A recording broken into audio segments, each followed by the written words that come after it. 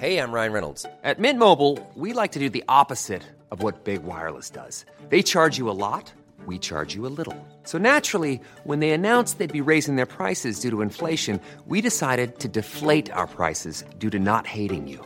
That's right. We're cutting the price of Mint Unlimited from $30 a month to just $15 a month. Give it a try at mintmobile.com/switch. $45 up front for 3 months plus taxes and fees. Promo rate for new customers for limited time. Unlimited more than 40 gigabytes per month. Slows full terms at mintmobile.com.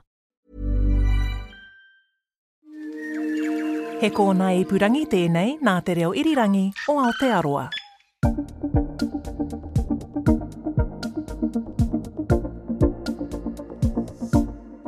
Kia ora, it's caucus time again, so let's call this meeting to order because it's just a month to election day, guys. Woohoo! I'm Tim Watkin. I'm Julian Wilcox. I'm Lisa Owen. And I'm Guyan Espiner. And what we want to talk about today is the trend, why it's looking the way it is, and really importantly, the shape of the next government. What the trend is telling us a government might look like. Bit of a deep dive into Act New Zealand First, how it connects with national, and maybe a bit of pre-fu and indigeneity in there as well. So 2 polls. Is that a word? Indigeneity. It sure is. Okay, cool. Yeah, I'm owning that. 2 polls. Nationals on 39 or 40%, which gives you this kind of vibe. Yeah! Which is kind of good, but it's evolutionary, not revolutionary, right? It's, you're happy with that. Labour on 27 or 28%, maybe this kind of vibe. Pull up. Oh, I thought I thought it was a warning that you were going to crash into something rather large. No, that was the phone off the hook. But it sounds like an American phone. The people aren't quite listening to them at the moment. But then the main difference between the 2 polls is this. And this is not our first rodeo. So, the difference between the 2 polls was Winston, Peters and New Zealand First, because TVNZ, they had Winston, Peters and New Zealand First getting back into Parliament. News Hub had them missing out and not making it. What do we think, guys? What is the state of the trend? Well, the one thing I would say is that in the News Hub poll, he's only a whisker away from getting in. Yep. Winston Peters and New Zealand First on 4.6%. Yeah, right? You need to be a whisker away, though. Yeah, versus the 5%. If that's where you think it stops. Yep. But it's all about the trend. And that's what we look at with all the parties, and having 2 polls in close succession, albeit from different polling companies, they reflect a trend. Yeah, look, you're absolutely right on New Zealand First. As much as it pains me to see this, given what Winston is doing and the politicisation of things, Māori in particular, which kills me, the strategy is working. And whether he's there or not on TVNZ or News Hub, 5% on one and 4 point whatever it is on the other, it looks like he's coming back.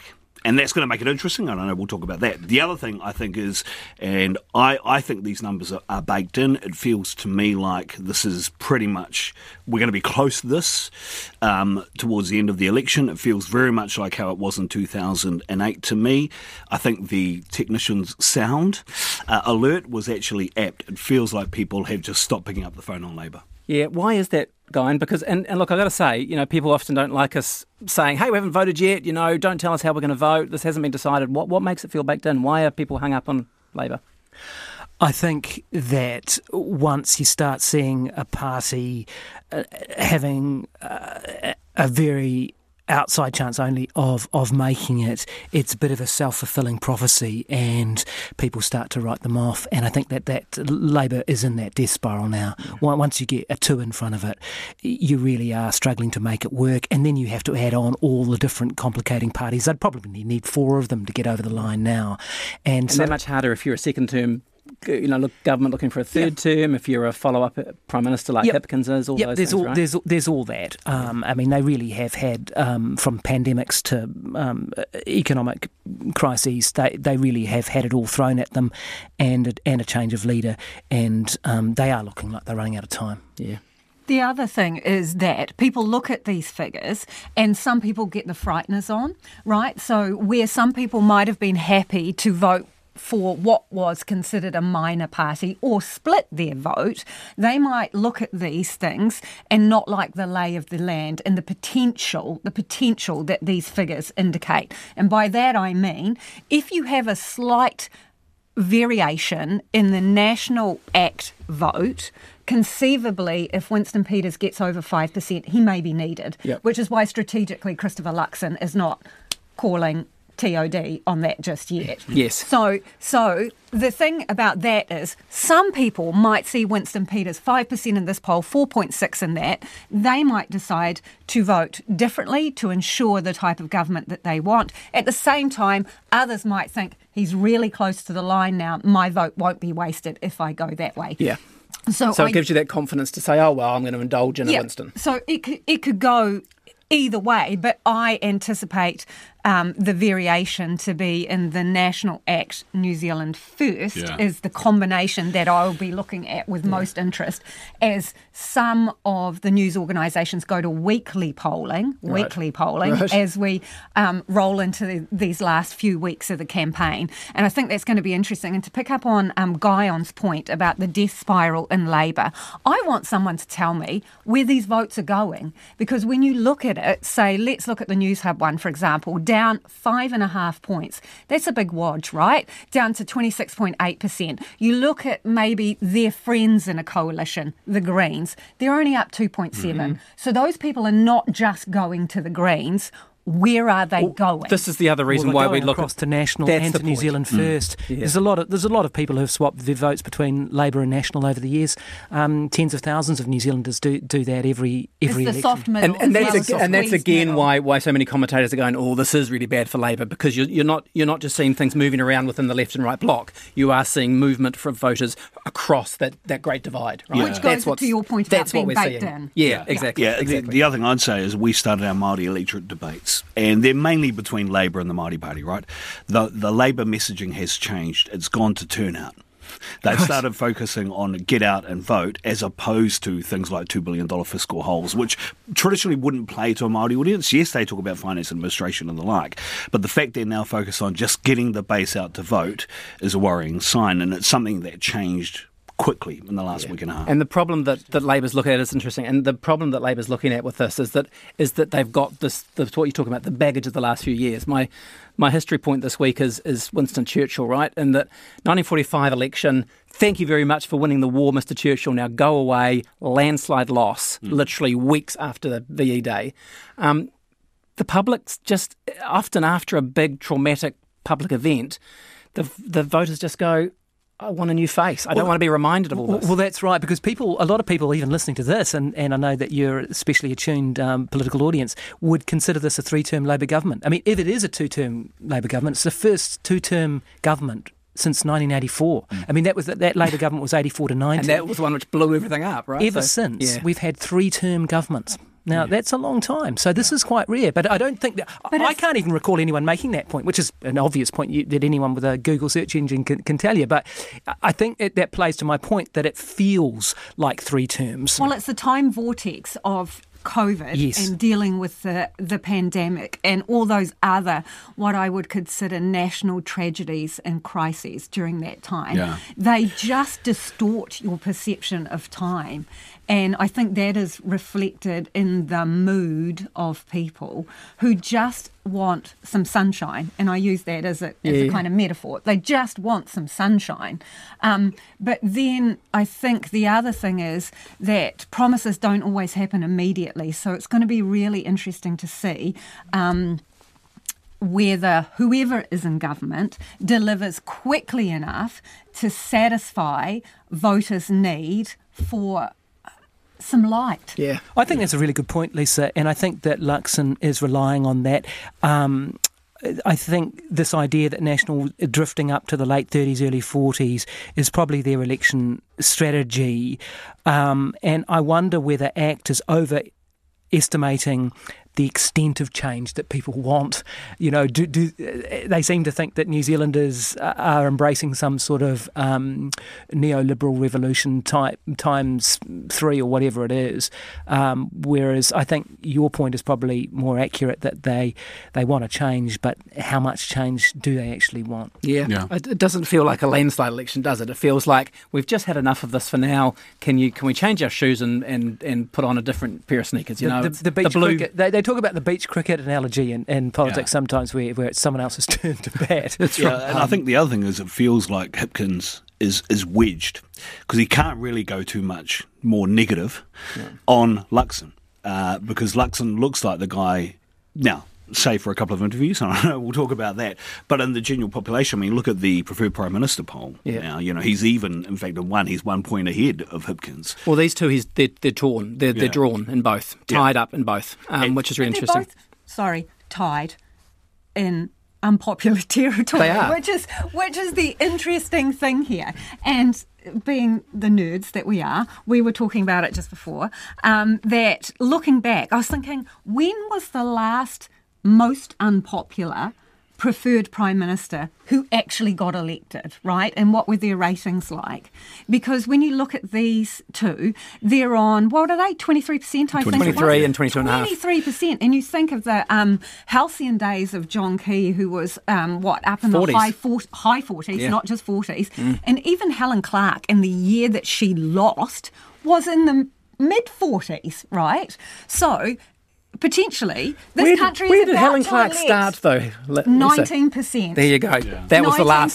That was the last least popular Prime Minister. And this 2% because she was at 2% in opposition. That's right. So she was in recent history the least popular polling preferred Prime Minister to be elected. And what we're seeing again is that regardless of who takes the reins, the person who will be in the Prime Minister's seat has got very low ratings. But the thing that I see in these polls is that Luxon, there are clearly, as you say, it's low, the numbers are low around him, but he seems to have passed some kind of sniff test, right? He's the mover in these preferred Prime Minister things. He's up a few percent. And even though he's still neck and neck with Hipkins, there seems to be, the way the party vote's going as well, we're not going to love him, but that was why we put the thing at the beginning, right? They're not going to love him. They're not going to embrace him, but he's all right. We talked about Hipkins' plan probably should try and turn this into a presidential kind of approach of a campaign because of the lack of trust in the way in which the audience was receiving and the voters were receiving Luxon at the time. At 23% each or 1% down on the other one, he can't do that. That moment's gone. So what do you do if you're Hipkins, right? Yeah. You can only really focus on a $2 billion a hole in your tax policy, which is what they're doing at the moment. But he can't go too much more negative because, as Lisa says, and I agree with her, people want sunshine. But it's interesting. Look, Guy, I know you wanted to play this clip because fascinating interview with Luxon on Q&A this weekend. That's one way of describing it. Yes. He still sometimes does get exposed, right? Let's have a listen to this. Are you going to lower your rents, the properties that you rent out? It's not about me, Jack. No, but you've said that your settings are going to lead to lower rents. You talk about my properties every time. No, that's a simple question. Yeah, I know. Well, it's pretty simple. Reasonable, isn't it? I mean, you've got multiple investment properties. So will you be lowering your rents? What I'll be saying to you is that we are going to put downward pressure on rents by actually unwinding the bright line test from 10 to 2 years and unwinding interest deductibility and changing some of the tenancy laws. Okay, so will you be lowering your rents? That is advice that the government put in place to this government. Treasury put into this government. Again, you're not answering my question. So you say there's going to be downward pressure on rents. So will you be lowering your rents? It's not about me, Jack. I don't know. I haven't thought that through, and I'm not thinking that through. A couple of things I would say about that. It surprised me that he hadn't done the homework on that, or some of his advisors hadn't. What's an obvious question that you're going to be asked? Well, what would you do with your own properties? So he should have had an answer to that. The other point I'd make is I actually thought, and this might be an outlying position, that Luxon did relatively well in that interview. I just think it was an extremely good and sharp interview, possibly one of the better ones I've seen on television as a political interview in recent years, and very forensic.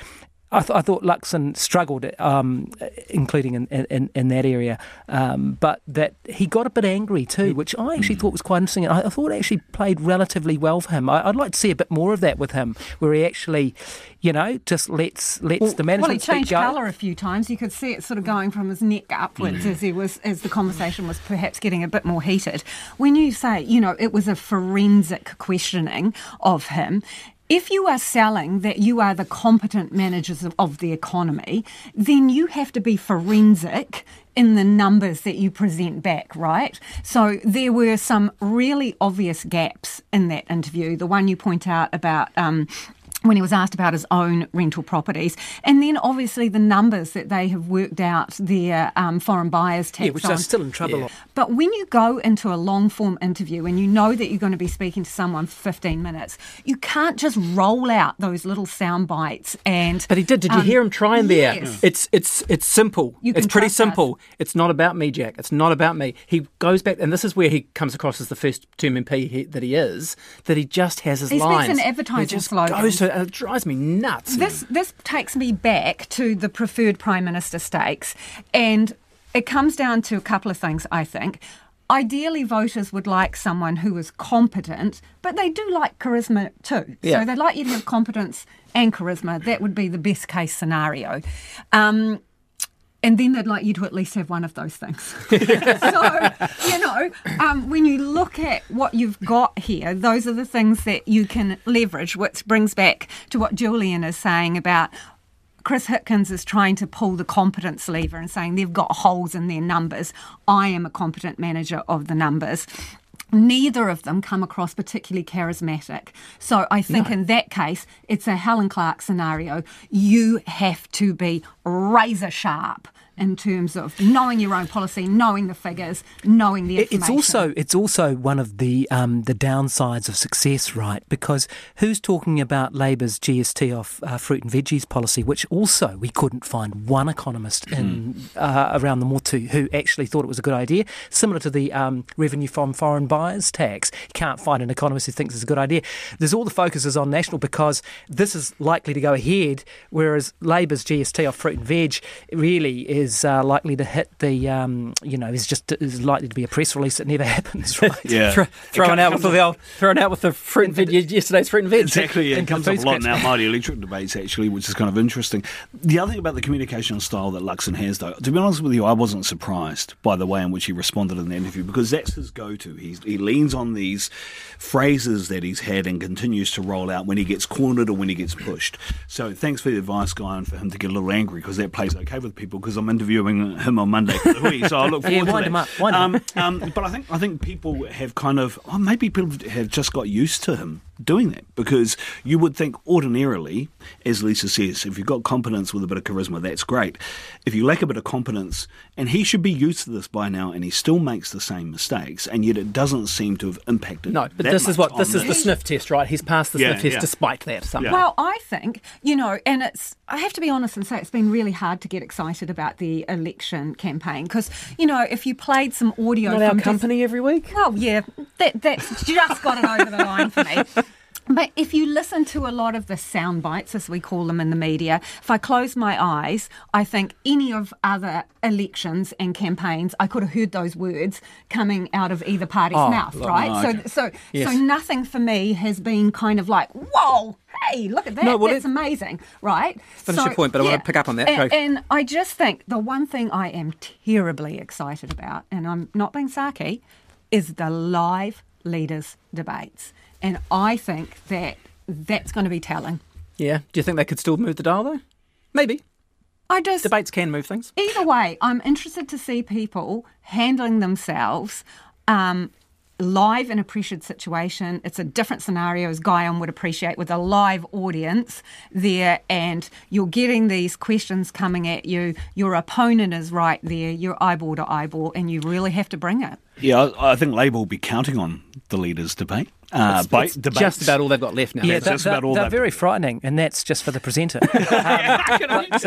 With more than 1 million people watching. It was very fascinating to me to see Luxon do the classic, and you see this before All Blacks tests or big netball games or whatever, don't you? Everyone's scrambling to be the underdog. What would he say, that Hipkins was the best debater in New Zealand, and he couldn't even beat his wife, sort of thing, in a debate. So it was quite interesting to see him sort of lowering expectations. I just wanted to pick up if we can move on to bring ACT into the discussion, because you talked about the sense that there's this familiarity, right, with the policies. It really has struck me this week that with National in particular, they want to party like it's 2009, right? There is nothing about the key years that they do not want to bring back, and they don't want to, and it's 3 strikes, it's charter schools, it's public sector targets. It is the same stuff. It is just going back in time. Well, that's brand consistency. It's very much so. Very much so. And Labour's the same. This is it's a Labour versus capital argument, basically. But it's the same yo-yo. It's this yo-yo policy thing. Often you get those, and you get certain elections where you get a new suite of policies, new ideas kind of filter through. This doesn't seem like that election, right? It seems like the same, boot camps.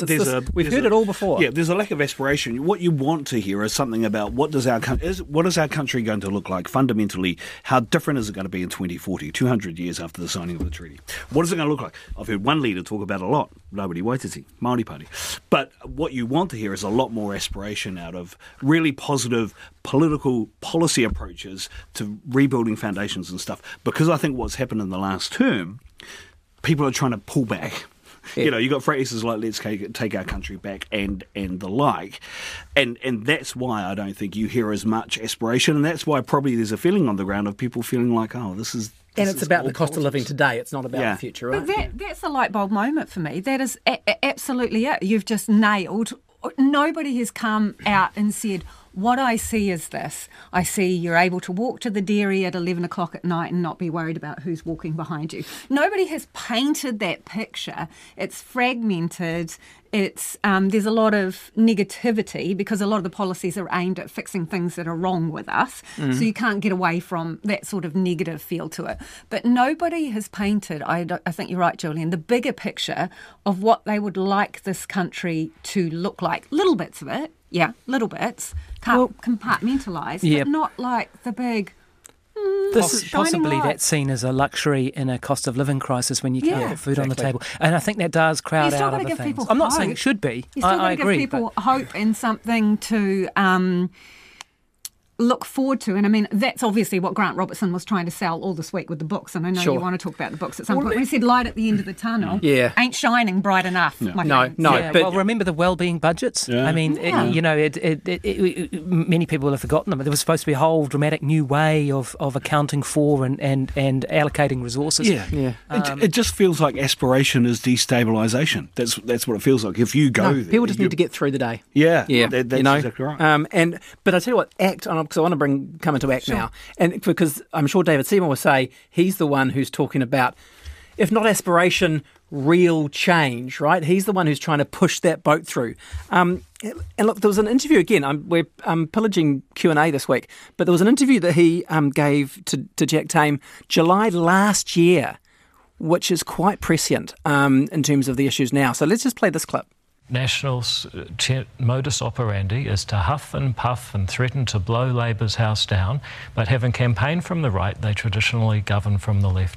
The ACT Party says that's just not good enough. If we believe that Labour and the Greens and New Zealand First's policies were wrong, we've got to have the courage to reverse them. And that's why I'm saying in the first 100 days, that's the litmus test. Are you prepared to take some of this stuff on? Get rid of Three Waters, get rid of the Māori Health Authority. You should be prepared, for example, to say that we are not going to have fair pay agreements. They'll be dead before their feet hit the ground. This is a guy who wants to go in full bore, whereas Chris Luxon is trying to paint a different picture and paint himself as more of a centrist. Will you govern from the centre?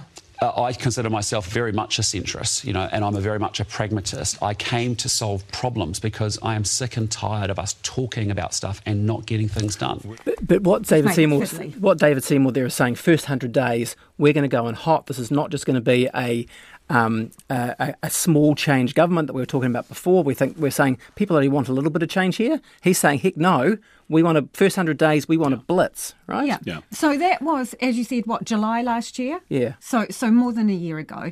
And then I think there was a big turning point at the beginning of this week, which is what Guyon is referencing, where he did an interview with Jane Patterson and he floated this idea that he wouldn't go into a formal coalition with the National Party, and they would make National come cap in hand for every bit of expenditure and every policy for them to sign off and get over the line, right? Yeah. I think subsequent to that, he's probably got the frighteners on because people, it's a concept that people are utterly unfamiliar with. I mean, it even probably had us journalists scrambling to go, what would this actually work? What does it look like? What's happening? Is it constitutionally possible?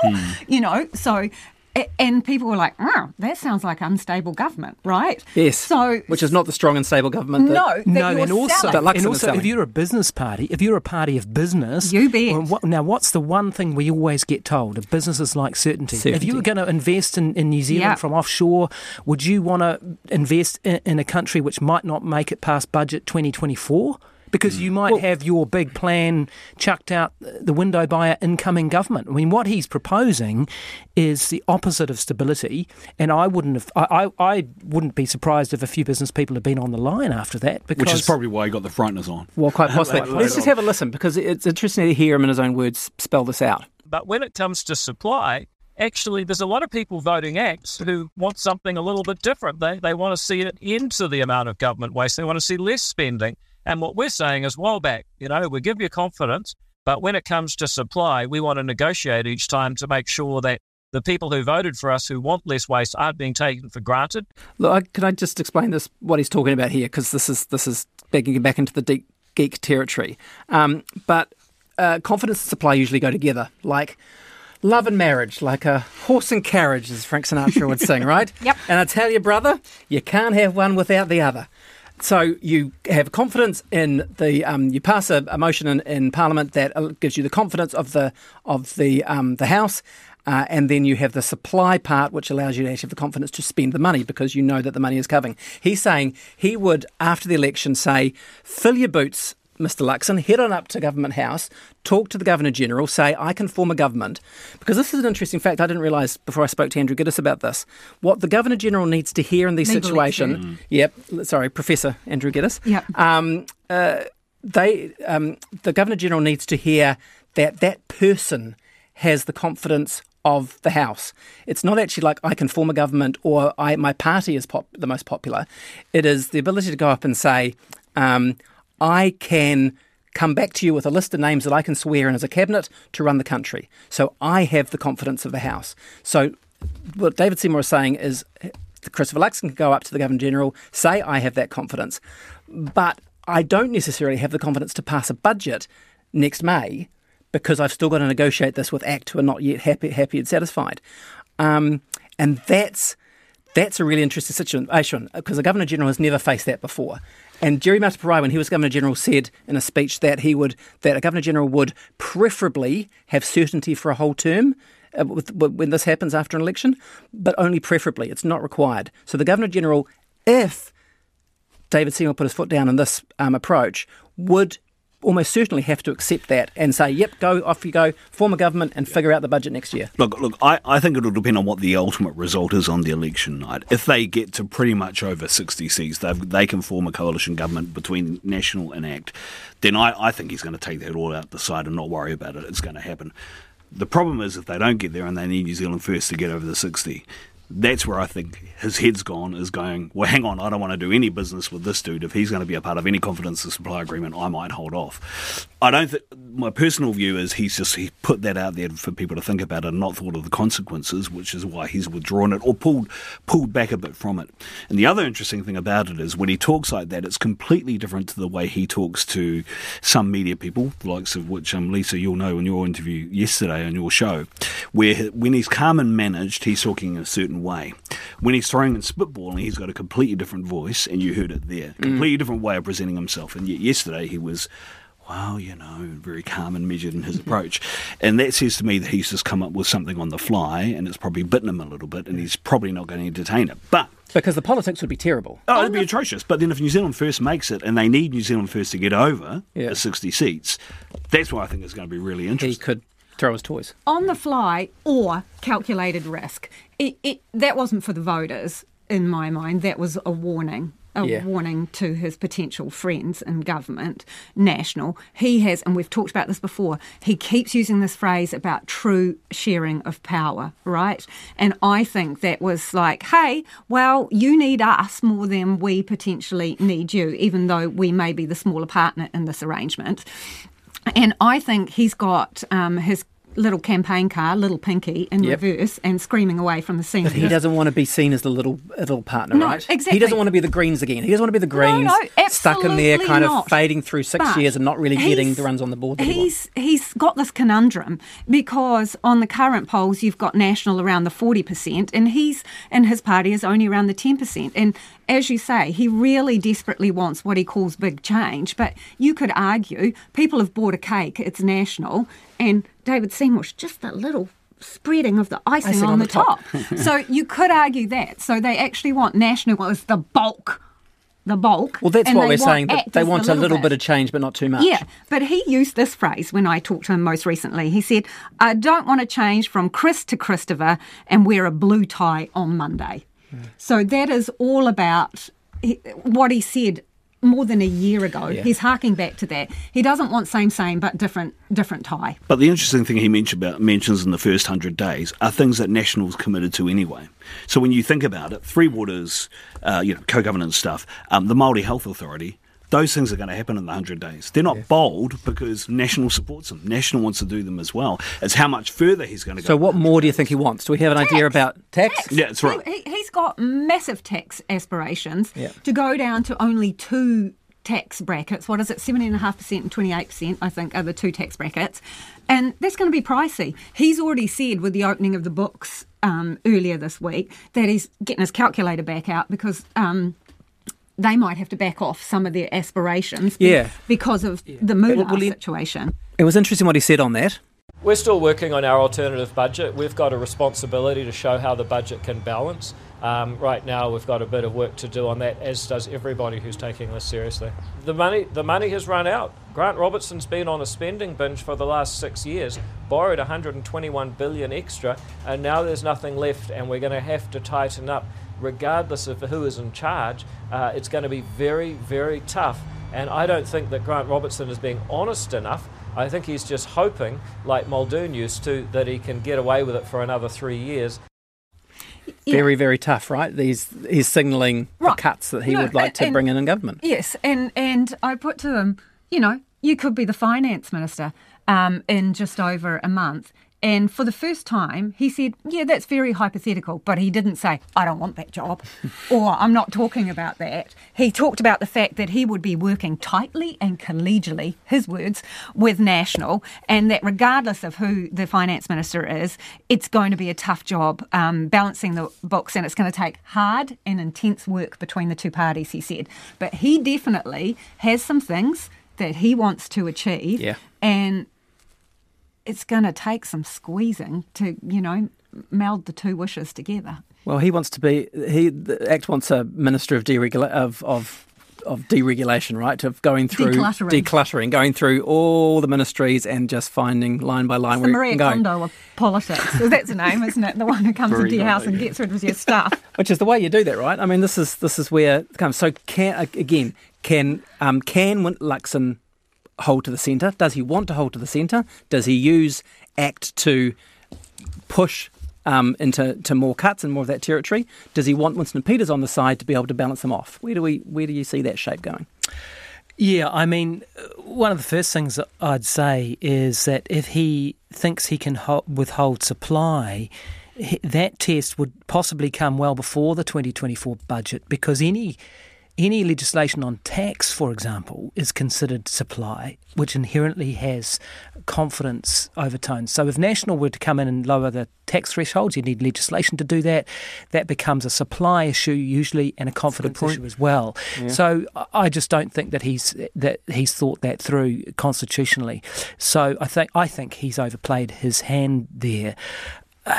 Usually the major parties' finance would hold. In other words, they would have the finance spokesperson, and it would be Nicola Willis, and you would have the bulk of their financial strategy. If ACT is around the 9 or 10 that the polls are showing now, you would think that with charter schools, a ministry for deregulation and a few other specific things, that they may be able to be sort of bought off with those. It also contains things a little more easily for ACT, so that they're not involved in more wide-ranging things, that they can show to their voters, here are some specific things that we're going to do. So that would be where the rationale and the logic of MMP coalition would be. It just depends how much of this is bluffing and huffing and puffing from David Seymour and how much he's actually prepared to blow things up. I think, as a number of us have alluded to today, if Winston Peters is in the mix, then this is really, the pin's being pulled out of the grenade and everyone's jumping under the table stuff. Because an ACT New Zealand First national arrangement is probably a fairly good recipe for us to do this all again and to go back to the country. Do you think that would happen? Well, I just can't see how that would work. And again, at that point, becomes a game of chicken. Yeah.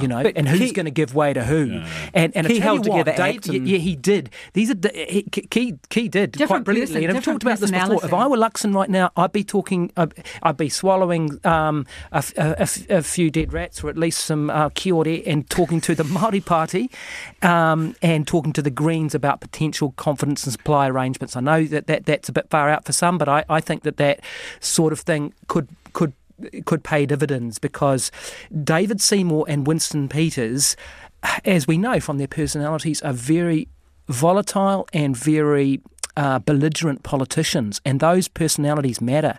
Who's prepared to give way in a game of chicken? And you wouldn't necessarily want to be driving at 120k towards either of those individuals. Yeah, I guess what we're saying is Winston's back. We are. I think that's that. I've raised my own odds from 50-50 to something like 80-20. I think it might have been Lisa who said before, if you see Peters at 5%, a few weeks out, then he's probably going to be back. I think he probably will be back in Parliament on those numbers. The question in this election now, is, will ACT and National need New Zealand first? He's back even if the numbers don't put him over the line. He's back in people's minds because they're considering the possibilities and prospects. And that's the other thing that may work against Seymour's tactic here. If he's talking about blowing things up and being volatile and we want real neoliberal change, but some voters who do want a conservative Luxon-led government are going to go, oh, well, Winston Peters, he was a pretty good handbrake on Jacinda Ardern. It's the handbrake all over. It's the handbrake again. They might. I think Winston's looking at this and actually sort of chuckling away, and that's... But that is why I think David Seymour brought his inside voice to the interview last night. That we did with him. He's changed his tone. Agreed. We're talking about Winston, so before we go, he has got his voice back, and he's been using a bit of an outside voice, hasn't he, in terms of saying that Māori are not the Indigenous people. Māori are not the Indigenous people. a new video. I was waiting for Julian to do the drum roll. No. We hadn't set up a dance TikTok or anything. There was some TikTok going to be rolled out. Okay, No, this is that other thing. No, the other thing. The indigeneity question, and whether Māori are Indigenous to New Zealand or Cook Islands or, in fact, China. Uncle, just stop it. It's ridiculous. He's confused point of origin with indigeneity. And he uses people like legends of Māoridom pantheons, Sepira Buck Te Rangihiroa and Apera Ngata, the father of Māori politics, father of Māoridom during the 1900s, as people who support his argument in this Indigenous and who he sees as his he sees himself as the direct heir of these people, right? Ngata's his hero. I mean, Ngata was a conservative, right? And he uses them, as people who support his arguments. That is not what they did. It is not what their academic research focused on at all, in actual fact. What they focused on, particularly Sepira Buck, Māori anthropologist, was on the point of origin and our connections to the Pacific. What he probably talks about is people like Kupe and, Hoturoa and Toi and all these people who navigated their way to Aotearoa from the islands. He's right, they're not Māori. They were Pacific Islanders. But it is their descendants who became and made us Māori, who then became the indigenous population of Aotearoa in New Zealand. He does this a lot, and you've got to congratulate him because it works. And that's the part that kills me about this, is people hear arguments that he makes about Māori not being indigenous to Aotearoa, and it is a stupid, facile, ridiculous argument. It has no academic support to it at all, but unfortunately people buy it. It actually falls into that place of, the white Celts who were here before, before Māori, about the way Moriori were conquered by Māori, therefore Pākehā can conquer Māori. It plays into that, and that's the bit that I find really disingenuous and quite awful about it, is that he knows this stuff, right? He's not ignorant to it, and it is prepared to actually appeal to the voters who somehow want to say, if Māori aren't Indigenous, then somehow the treaty is gone, 180 years of legal precedent is gone, and we can all just be the same, and we don't have to deal with grievance and the hard conversations that we have to have. Well, presumably those people won't need to worry about the United Nations Declaration on the Rights of Indigenous Peoples then. That's right. Because it will have no bearing under that logic. Yeah, it's sad, to be honest with you, when you hear, Shane Jones is an expert on this kind of stuff. Yeah. His Māori genealogy is unsurpassed, actually, for people in the north or others as well who are experts like Shane, but he's up there. Him supporting this stuff actually is a disaster for students, for learners, for amateur historians, for amateur genealogists, and particularly for people from the north to hear some of their own saying this crap really hurts. And speak to Hawaii, because the way Winston puts it is that Māori are Indigenous to Hawaii as if it's a place, as opposed to an idea, as in the place you were before. Hawaii was the place, as you say, the point of origin, the place you were before. It's not like... Yeah. New York or somewhere, right? Yeah, an old man, Henare Kingi, who was a broadcaster, Guy might remember him from his parliamentary press gallery days. He was a broadcaster at the Māori radio station in Wellington, Tūpoko Tika. He described it as this: Hawa means gap and Iki means the filled gap. And he says it's our point of origin, but it's also the place in which traditionally our spirits return to. And whether you believe that to be Taputapu Atea, Rai Atea, Rorotonga, as Winston says, and all that kind of stuff, that does not negate the point of indigeneity in Aotearoa, New Zealand. It is simply a place of origin and a place where our spirits return to and rest. And that's what the translation of the name means. But, this is finely tuned politics from Winston appealing to a voter base who would support him in this stuff. It's just unfortunate that in 2023 we're regurgitating actually things that are, again, the academic research of greats like Sir Peter Buck and Sir Apata Ngata, and it's sad. Yeah. It creates an interesting dilemma as well, I think, for coverage of a political campaign. I mean, how much airtime do you give to it? How much airtime do you give to that? How much airtime do you give to the insults that were levelled at Rawiri Waititi? And it was interesting that Rawiri himself, obviously when asked to respond, chose not to say that he was not giving oxygen to that. The amazing thing to me is that Winston Peters can say all this about Indigenous people in New Zealand and then go overseas as Foreign Minister. And every party seems to grant him that opportunity. And so he can weirdly oscillate between extremely polarising sort of dog whistle politics and then be the, don the double-breasted pinstripe and be the statesman. And we seem to accept that in New Zealand.